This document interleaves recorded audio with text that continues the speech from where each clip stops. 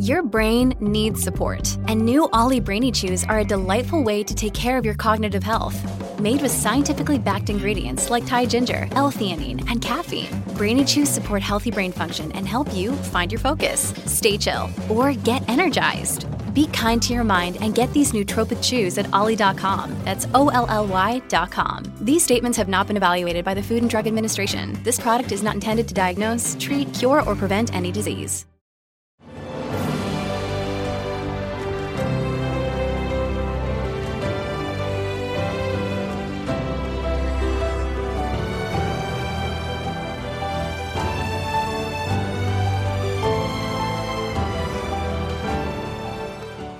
Welcome to the newest episode of Beyond the Fame with Jason Fraley. I'm your host, Jason Fraley, picking the brains of the top filmmakers, musicians, and artists of our time. The Oscars are this Sunday, and the Netflix original Mank leads the way with 10 nominations, including Best Picture, Best Director for David Fincher, and Best Actor for Gary Oldman as Citizen Kane screenwriter Herman Mankiewicz. I caught up with our modern-day Mank, Turner Classic Movies host Ben Mankiewicz to discuss his grandfather's Hollywood legacy. Jason, thanks for having me. I know you're a DC guy, at least originally, before your career blossomed as it has. We'll get to that in a minute. But first, Citizen Kane is what all this is based on. It's exalted as the greatest movie ever by the American Film Institute. Why is it held in such regard, both in terms of Wells' directing symbolism and your grandfather's groundbreaking fracturing of the narrative in his script? Well, a couple of reasons. It was a big deal when it came out in 1941. This was a character in Charles Foster Kane who was very clearly modeled on William Randolph Hearst, who was as influential a publisher perhaps as there's ever been in American history. Owned hundreds of papers across the country. And, as much as people bemoan the media and the press today, I mean, while there was great journalism, in some ways better journalism than there is now, papers took strong positions and their stories reflected that. I mean, it was changing slightly in the 1940s, but we had a long history of significantly slanted news and great news, great reporters. I mean, the reporting was news, it was because it was newspapers, right? And not television. And I make my living in television and worked in TV news, but TV news has not significantly advanced the cause of journalism, at least over the past 20, 25 years. Howard Beale. So that's right. So, when Kane came out, it was a big deal. And when Hearst tried to, stop it and threw out his minions and his people who were responsible to him in the press and who he paid off, tried to stop the movie. It wasn't solely based on Hearst. That's the thing. It was based on a few industrialists, one of them Hearst, but the character in Kane most represented Hearst. So it was a 1941 big deal movie with a tremendous amount of heat behind it. And it was this guy, Orson Welles, who'd come out from New York, where he was a radio broadcaster and ran the wonderful Mercury Theater. It was his first movie. And he came out to California at 24, got this unbelievable contract from RKO, make 2 movies and do whatever you want. You'll produce, write, direct, and star in these movies. And that drew instant resentment, as you might imagine, from those who were established in Hollywood, not just directors, but everybody. Like, why does this kid get this deal? He'd done War of the Worlds in 1938, which, scared thousands of Americans. It's often reported as millions, almost certainly not true, into believing that Martians had invaded New Jersey. But it was quite a thing, and he had this great theater success. So it was those two things put together. And then Hearst's attempt to stop it. So there was just all this sort of publicity around it that was organic, right? And then it was great, right? And then Wells made a strong campaign to keep it out of theaters first, and then it was great, and then it got nominated for 10 Oscars. But it only won one, almost certainly because of Hearst's campaign, right, to stop the movie. And as you say, it was brilliant. It was innovative. It broke through. Wells had all these deep focus shots. It just didn't look like a movie before. And then the narrative structure of it, which moved back and forth, which Mank does too, the Netflix film, David Fincher's film. It broke ground. Wells had significant help from really talented professionals. My grandfather, Herman Mankiewicz, with the screenplay, Greg Toland on the cinematography, who really showed Wells these shots. In addition to many others, notably Robert Wise in the editing of the picture. So, but the narrative of the story around it became that this is Wells's movie, and it is Wells's movie. I mean, the sheer force of producing to get it done, the innovative breakthrough directing, and this incredible performance. But I mean, it's as much a collaborative effort as any movie that was ever made. But Wells was a self-promoter too, and a good one. And I don't even think that's bad, really. But he wanted to live up to the terms of his contract, so it became like this. Oh my God, this kid has made all by himself this movie that no one has ever seen before, and that was not the case. That's a bit. And then, sorry, I know it's been a long answer, but then it went away, like so many classic movies do, and there were supporters of it. But then in 1970, 71, Pauline Kael published her piece about the making of Citizen Kane and Raising Cain. And then the European filmmakers, those critics, many of whom became directors, Francois Truffaut, and they developed this keen appreciation for it, and it started having this art house revival. And then before long, the Cahiers du Cinema, which is the noted French magazine, and they said it was the best movie ever made. But it took 30 years off before people came back to acknowledge that it was, or to say that it was the greatest movie ever made. Sorry for that long answer. No, are you kidding me? I'm eating it up. I want to unpack a couple of things you said. You think you mentioned that it was nominated for like almost 10 Oscars, but only one. I think it was 10. It might have been 9. And you said that it was Hearst that basically campaigned so that it wouldn't win all those. Do you think Wells was at least happy that it went to John Ford? Because he said his favorite was John Ford, and John Ford were his 3 favorite directors. I mean, I think Wells probably knew what was coming. I mean, there's no question he was disappointed that it didn't win Best Picture. He didn't win Best Director. But in a sense, it's, I don't know, it's better. Like this, and that's part of the narrative of the making of the movie, that there was this movement to stop it, and that somehow, a good picture, How Green Was My Valley, wins Best Picture. It's nonsense. It doesn't make any sense. It's as silly as Shakespeare in Love beating Saving Private Ryan. It makes no sense. But that only has now elevated this Citizen Kane, because it's like, oh my God. And that's the thing, that Wells fought these headwinds with help from RKO and George Schaefer, but he fought these headwinds. That's almost the most impressive thing about these movies, is his sheer force of will and personality and drive to get the picture made. Louis B. Mayer offered the production costs and then some to RKO for the movie, and then he was just going to bury it. Right. Yeah. And Louis B. Mayer is very poorly represented, well acted, but poorly represented in Mank. Oh yeah, the movie doesn't do him any favors at all. No. But you mentioned that the Kael book, which I think is a good way to tee up Mank itself, is that Kael writes Raising Cain, which was very, I'd say, more anti-Wells, pro-Mank in terms of how much involvement Wells, she claimed, didn't have in it. And then I know Peter Bogdanovich kind of took the alternate stance in the Cain Mutiny, where he was trying to argue for Wells's involvement.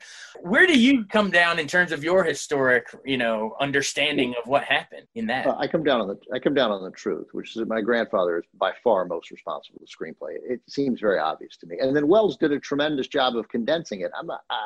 You could argue Wells deserved half the credit for it, but my grandfather wrote the movie, and then Wells came up with that structure. And so, a decency today would have had you leave your name off. Even a director who condensed it and sort of put it together in a new way. Right. But if you want to put your name on it, fine, okay. And my grandfather did take $10,000 to keep his name off it, and then realized he'd written the only thing he was proud of and wanted his name on. I got no beef with that at all. And Wells ought to have responded to that, but he didn't, because there was this hype around it. That's what I believe, that he had to have done everything. That's the mere fact of paying $10,000 to keep the writer who wrote it off. I mean, my grandfather made a lot of money. He was the highest paid writer in Hollywood, then lost it all. He was a gambler. He was a drinker. He was fun to be around. He wasn't a mean drunk. He was a fun drunk, but he was a drunk. And he sabotaged his own career. he became proud of this. So, and I think then, I love Peter Bogdanovich, and we did our first podcast on Peter. The plot thickens. I'm still Peter Bogdanovich. It's the name of the podcast. We're very proud of it. I hope get the plug in. Everybody, check it out. Yeah, it's really good. So, and a woman named Angela Carone, I want to make sure credit goes around. She produced it. She's the one most responsible for it. And I did the interview with Peter, and I contributed, and but it's Angela is most responsible for it. I could see me taking half credit, but her name would go first. You got $10,000 to leave your name off it. I got $0. I mean, I got what TCM pays me. I asked. I was like, so the pie is different, and they were like, yeah, no, why don't you just do it? Yeah. But anyway, they were great and supportive. They really were. So I think that what motivated Peter and others, and Peter, I mean, I won't put words in his mouth. He doesn't resist this notion that my grandfather's certainly most responsible for the screenplay, and probably, and I think not probably, significantly responsible for the screenplay, most significantly. But that what Pauline Kael's piece did was minimize Welles across the board. Right, made it seem like it wasn't really Welles's movie, and I think that's wrong. Right, I mean, it is. If you're going to name one person whose movie it is, it's Orson Welles' movie. That sheer force of will to get it produced, this brilliant directing, the condensing of the screenplay, and then this unbelievable starring performance playing a guy over a lifetime. And I think it's so. I think they responded to that. Like, are you kidding me? You're diminishing Orson Welles. You don't know anything about movies. That is a filmmaker's complaint about Kael. Those who didn't appreciate her work, many did. That like, hey man, you don't know anything about movies. You do not know. You're sitting here picking on this process that you do not understand. And we're not pretending that it's necessarily some impossible process to grasp, but you don't have it. So I think that Welles was unfairly minimized in general by Pauline Kael, but I don't think my grandfather was improperly elevated by Pauline Kael, and of course, both those things can be true. Yeah, you can hold both of those at the same time. That's right. And I know that's sort of push and pull factored into the script itself, because so David Fincher's father, Jack Fincher, wrote, I think, an early draft like long ago, like in the 90s or something, right? And is it true that, those early drafts were sort of anti-Welles as well, and then Fincher kind of put him back in there a little bit while maintaining what you're saying, that it is your grandfather's script? Yeah, I mean, it isn't really about, Mank is not about who wrote the script, right? I mean, at the end of the movie, you're like, oh, Herman Mankiewicz wrote the script, but it's about a writer, right? It's sort of representative of Hollywood and all that was right about Hollywood, and a lot of what was wrong. Writers have been diminished in Hollywood, ever since they sort of let the Directors Guild get that last credit. And I don't know that the director should have that last credit. It seems like the writer ought to be on that same page. Now, the writers, frequently there's 5 writers on a movie. So, I mean, I get it, but the writers have been diminished over the course of Hollywood. And I think that's insane. So Fincher, this brilliantly talented, innovative breakthrough director, one of the, top directors working today. And I don't think there's any question about that. Love it. He wanted to tell the story of a Hollywood writer who, as Fincher says in the piece that I did for CBS Sunday Morning, was constantly, at the top of the hill, and then would say, oh, look, I'm going to look at this boulder. What if I push this boulder down the hill? And then I walk down and try to push it up again, in gravel, as Fincher said. So, and as I said, he was a drunk, he was a gambler, but he was brilliant and sort of universally recognized as brilliant. And his fall, his self-inflicted fall, was sad for a lot of people to see.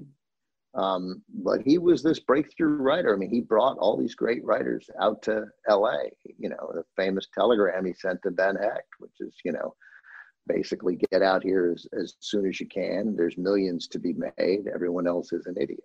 Right. So wouldn't have had Notorious or any of Hecht's great works without that. So, yeah. Right. And I left out the last line. Like, get out here as soon as you can. There's millions to be made. Everyone else is an idiot. don't let this get around. Um, That's the zinger right there. That's right, yeah. Talk about Fincher's decision to shoot it in black and white. It kind of evokes that time. He has the typewriter slug lines of the script appearing, and the way, like you mentioned earlier, the way he sort of structured it like Citizen Kane, how it's sort of a collection of memories. They say you can't define one person's life in just a straight 2-hour movie, but is sort of the idea like Kane. Fincher tries to do that with this movie, right? Yeah, I think it really works. I think it's good. The movie basically is set in 1940. My grandfather had broken his leg in a terrible car accident. He was going to drive across the country, and not long. He wasn't driving, but broke his leg very badly, which was just an excuse for him to sit around and drink even more. But Wells and John Houseman, who was a critic, by the way, Houseman was a critical factor in getting Kane made and the producing. So, I mean, Wells had help with everything except the act, significant help from really brilliant people. And Houseman, by the way, said that Houseman thinks he contributed a lot, and quite likely to have. He was there with my grandfather in Victorville. So my grandfather breaks his leg, and Wells and Houseman arranged to take him 3 hours or so into the desert from, not really into the desert, but 3 hours from Los Angeles inland and north, I think. And I've been there. I've been to the house where he wrote Citizen Kane, and he stayed there for basically 3 months and wrote the screenplay, and they kept booze from him, and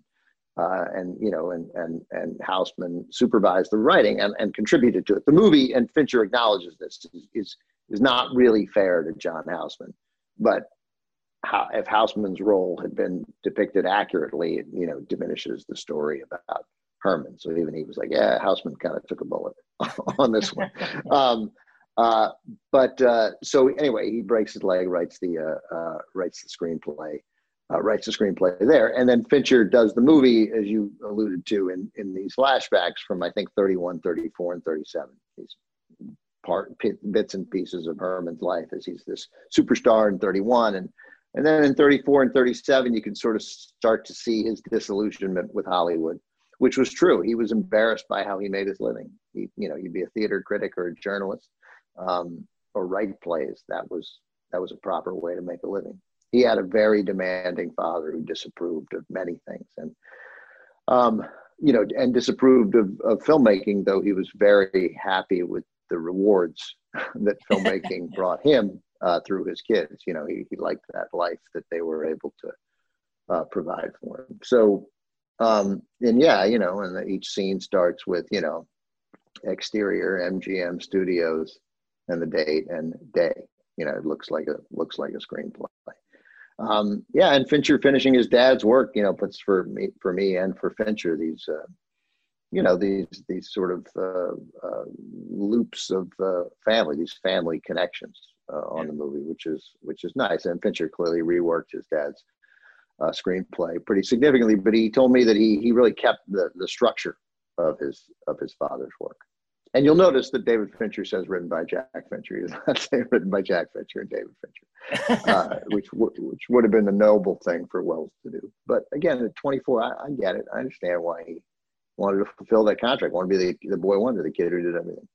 For sure. And so cinephiles, like us will, watching that, I felt sort of the same way as, like when you're watching Bad and the Beautiful or something, where you're like, oh, that character's that person. Except here it's their actual names. You get Louis B. Mayer, you get Irving Thalberg, the death of him, Marion Davies. There's a great scene between them of, please forgive me if it makes it into the movie. Please forgive me if it does. But is there anything you learned about old Hollywood through this? Or maybe you knew it all already, but we're glad to see included? I think it was so perfectly depicted. Not that I know exactly. I mean, even after 17 years at TCM, what the day-to-day life was, but I just feel like he nailed it, right? I mean, Louis B. Mayer thought it doesn't really matter who the director is. I'm overstating it, but this is an MGM production, right? We know how to make movies, and then we slot people in. Sort of like the way the Bond producers thought, like, it's not that big a deal who we hire for Bond. Whoever we hire for Bond, we make into Bond. They were going to bring George Lazenby back. They were like, by the way, which his movie, On Her Majesty's Secret Service, actually quite good. And Lazenby, he goofed that up. Connery, most people I think it's the best Bond. Most people were around then. I think there's merits to all of them, including certainly the Daniel Craig, the most recent one. I like Roger Moore. And Pierce Brosnan and Timothy Dalton. They're all okay. They're better than okay. I think many of them were good. Stories weren't always. Anyway, we're not talking about Bond. So I think he got classic Hollywood, and he got Louis B. Mayer's power, which was, nearly absolute. And Thalberg's sort of brilliance, right? As the head of production at MGM. And, and the sort of, there was a camaraderie among writers, certainly, and I think they captured the importance of the writer. And you can even see the importance of the writer diminish over the course of the movie as my grandfather sort of, again, becomes humiliated by what he does and self-sabotages sort of tragically. And that's what he wanted to portray, I think, Fincher, this sort of tragic figure. And through the screenwriter, and Fincher has just this, well of support for screenwriting, right? For that part of the process. And he thought that it was, really appealing to tell a classic Hollywood story through a really interesting character, a great screenwriter who hated that he was great at this popcorn frivolousness. He was wrong. He should have been enormously proud, but he wasn't. A fun role for Gary Oldman for sure, man. He can play Winston Churchill and then do this, and it's just, I love watching him transform from film to film. It's incredible. Real quick, everybody was so good here.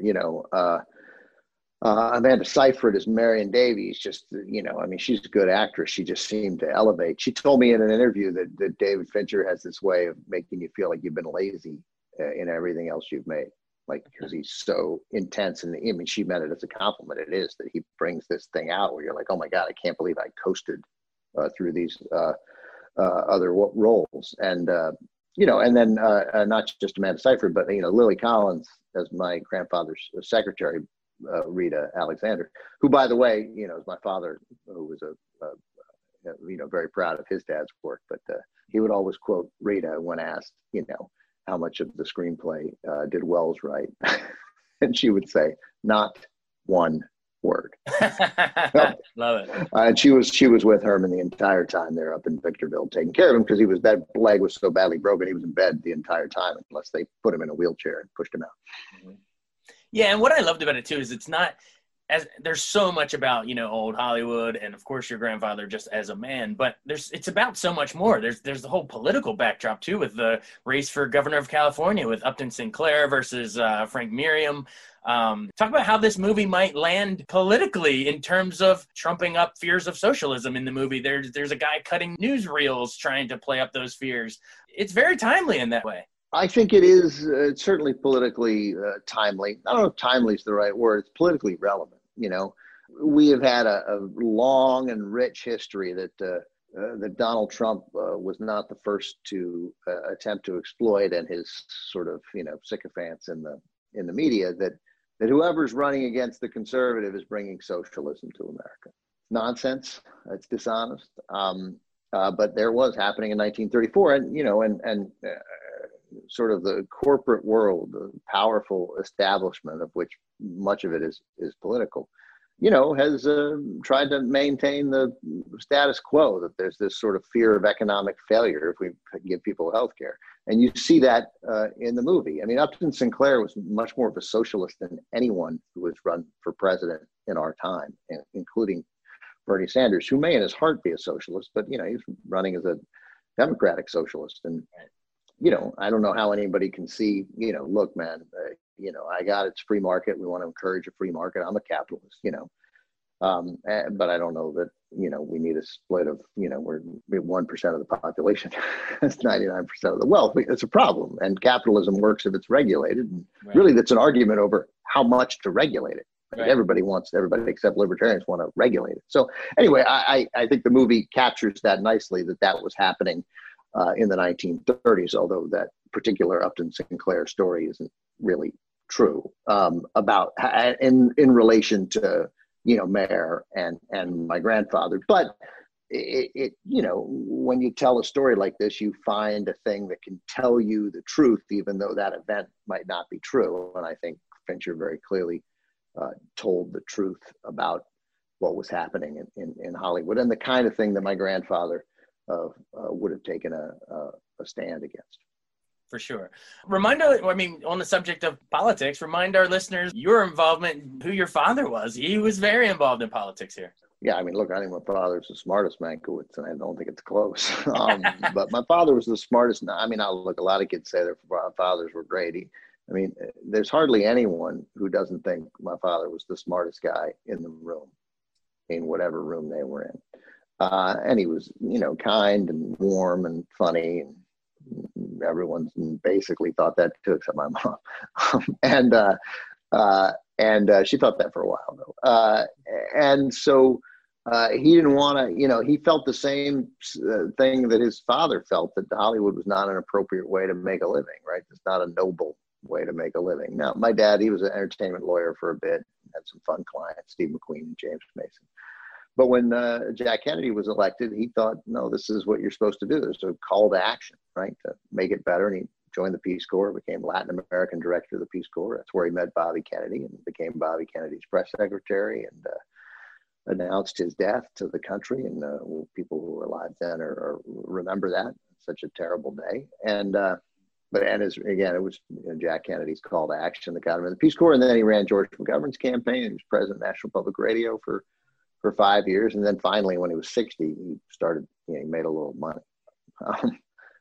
We were asked by a reporter, my brother and I, what's the biggest misconception of the Mankiewicz family? And my brother gave a very quick, that we're rich, right? And that was, there's a side of it that is, but tragically not our side. We do just fine. I'm not knocking it, but I like that answer. So my dad was a big deal in politics in DC. I mean, we'd go to the supermarket together every Saturday, and inevitably people would come up to him, and I was 8, 9, 10 years old, and blown away. I'd be like, you don't know who that person is, and they just talk to you. So my dad was a very influential guy for a long time in Democratic politics, and really had a keen understanding of politics. He died in 2014. These last 4 years would have been tough because he was always incredibly optimistic, tons of Republican friends, about the future of the country, that it was always better. And I think he would have had a very tough time in these last 4 years. I wish he were here, but I'm grateful in a sense. So is my brother Josh, correspondent at Dateline NBC, that he wasn't around for this. Right. Well, before we run, remind our listeners of your journey. Didn't you start out George Michael Sports Machine? So a little Brenner action. I did. Yeah, I was. So the first year I worked, summer after my, sophomore year, I worked at George Michael Sports Machine with a friend of mine, Jim Altman, who's the reporter now in Hartford, Connecticut, with 38 Emmys, and also from DC. And then when we came back the next year and worked for Glenn Brenner, who was, really the sort of one of the finest broadcasters I've ever seen. I'm not trying to badmouth George, but George was a little tougher and could be a difficult guy and sort of threatening. So our first day there as interns, he talked about what stays in the sports room. We can't share it with the newsroom. We can't share it with anybody. He told the kid about a previous intern, wrote a story about working here with the American University paper. And, a kid's never going to work in this business again. So the next summer, Jimmy and I go to work for Glenn Brenner, and we tell Brenner that story. And Brenner, his producers, they just start laughing. And let me tell you this, you start telling people around town about George, I guarantee you'll work in this business for the next 50 years. He goes, I'll personally see to it that you always have a job. And Brenner was incredibly funny. His, death and his sudden death was really, it shook me at a young age. Real quick, I just remember Brenner during a snowstorm, and they're all on the set, and, in DC, and snow is still like the apocalypse. And Doug Hill was doing weather then at Channel 9. And Brenner just gets up, and so he can't even see his head.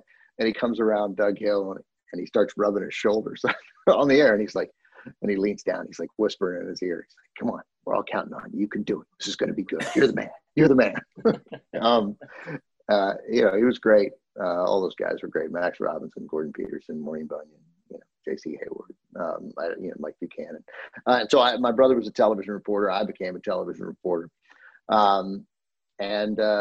Liked the camaraderie and liked getting things done quickly and the pressure of a deadline. But, we were doing silly stories and I didn't want to continue. I wanted to cover politics if I was going to work in TV, and that just wasn't going to happen. We didn't have a political reporter. We covered political stories when they came up. So I came out here. I had a great job in Miami at this unique TV station that sort of let you have an opinion and you had to back it up. And we got to call Rudy Giuliani, can I say prick? Because that's what we called him on the air. And we got to take a side in the Elian Gonzalez story, that amazing and tragic story about the Cuban kid who came over, lost his mother, but survived. And his father wanted him back in Cuba, and his Cuban-American family wanted to keep him. And it was great to be able to cover those stories in the manner that we did cover the 2000 election. And then I just got out of the business after that when that station went off the air. It didn't seem like that kind of thing was ever going to happen again. I came out to LA. I auditioned for 138 jobs. That number is barely exaggerated. And then I landed the best one that I was up for at TCM in summer 2003. I started in the fall, and it's been a great 17 years. I hope there's many more. You've interviewed everyone under the sun there, and not to mention colleagues. Rest in peace, Robert Osborne. Like you've been around some legends. I hate when everyone asks me who was your favorite interview, but is there anyone that any of those stars or anything that you got to sit down with that was like ultimate bucket list for you? I don't think of it as bucket list. I mean, Bruce Springsteen was amazing for me because I'm a huge, long-time Springsteen fan. I know there are people who've seen him more, but I've probably seen him 40 times. It matters to me. He was great. I never wanted to meet him if I didn't have something to talk about. And so we were able to talk about movies. We introduced a couple of movies, including John Ford, The Searchers was one of them. And Mel Brooks has been a blast every time. We got to know Mel a little bit. Peter Bogdanovich tells these great stories. Tarantino was a challenge, not because he was difficult, but because it was so interesting. And I was sort of constantly afraid that he was going to expose me. I asked him at one point, because my favorite Tarantino film was Jackie Brown. I said, well, so what do you say to a Tarantino fan who says that Jackie Brown is their favorite Tarantino movie? And he goes, well, I would say to them, they're not really a Tarantino fan. Well, thanks for taking the time to join us. And I love that Sure. your grandfather's finally, getting the credit. I know, although you didn't really get to know, was he passed away before you were born? Is that right? long before 1953. So it's really nice. I mean, now my image, a little bit, used to be John Malkovich from RKO 281, the HBO movie. And, but now I think of my grandfather, I think it feels like Gary Oldman just captured him perfectly. So it was really nice. It was moving. First, the movie's called Mank. It's insane. They must say the word Mank 85 times in the movie. And, just about everybody in our family has at one time or another been called it, some almost exclusively. So it was just crazy. I mean, I got emotional when the title card came up. I'm like, I can't believe we're making a movie about my grandfather. This is nuts. So he was a screenwriter that most people have never heard of, overwhelmingly most people have never heard of. So, it was nice. And it's great to talk to you because, if you'd asked me to name call letters from growing up in DC, I just would have said WTOP. That's, what you listen to for news, when I was a kid throughout forever, and great call letters too. So, it's fun to be, I know there's been a lot of changes in DC media, but it's still fun to be talking to WTOP. Oh yeah, we appreciate it. And I love at the end, that Mank gets to hold the Oscar and sort of get the final word right there before the credits. Do you know what happened to that Oscar? Like my good friend and mentor Arch Campbell always, Arch. Of course, yeah. He tells this story that he was at a party and someone called him into a side room and said there was the Oscar to Citizen Kane there. He loves that story, but where is it today? Do you know? Well, that was my father's apartment in Adams Morgan, just Connecticut and Columbia Road. So. And Dad had the Oscar. It was willed to him. The screenplay was willed to both my grandfather and his brother, and the sled to my uncle. So they sort of split things up. One of the sleds. It wasn't used in the movie, but Ben Hecht gave it to my grandfather at the wrap party. That's how the story goes. The actual one of the ones many, that apparently wasn't used, but it was still, it still says Rosebud, and it's still from Citizen Kane. So, cool. And then, anyway, the long story short, my dad's was always a very generous guy. He was not sentimental, probably in a good way. And anyway, they sold the Oscar. They sold the screenplay first because somebody in the family needed money. And then they sold the Oscar because somebody in the family needed money. And even though it was my dad's, he gave a cut of that out. And, it's just what my dad would have done. And amazingly, the screenplay for my grandfather's notes went for more than the Oscar. I think if they'd held on to the Oscar, it'd be worth a lot of money now. But they sold it at auction. And somebody bought it and got a good deal on it. But it cost a fair amount of money to insure. So they had taken it off the shelf where Arch saw it. And had put it in a safe deposit box, and my father thought, excuse me, well, if you're going to put it in a safe deposit box, what's the point? Like, right. Also, he didn't need to look at it. He was like, he knows his dad wrote it. He knows his dad won an Oscar, and if somebody wants to pay an exorbitant amount of money for it, so if my dad could help somebody, he would have done it. Like Herman, like his father, which you'll see in Mank, there was a great generosity in the story of Herman is somebody needed $2,000, you give them $3,000 because he'd be like, well, you need the $2,000 to sort out your problem, and then you have the other $1,000 to help get back on your feet, help start making money again. So he didn't value money, and my dad valued money, of course, the more, but he shared that generous spirit that his dad had. Yeah, even getting some people out of Nazi Germany. I love that scene in the movie too. Yeah, that's true. I don't know if he got out as many as the movie portrays, but he did. And quietly. Well, thanks so much. This was a great talking with you. Again, everyone, it's David Fincher's Mank. Thanks so much for joining us. Thanks for having me. Thanks so much for joining us on Beyond the Fame with Jason Fraley. Remember to hit the subscribe button and give us a 5-star rating if you like what you hear. We'll see you next time.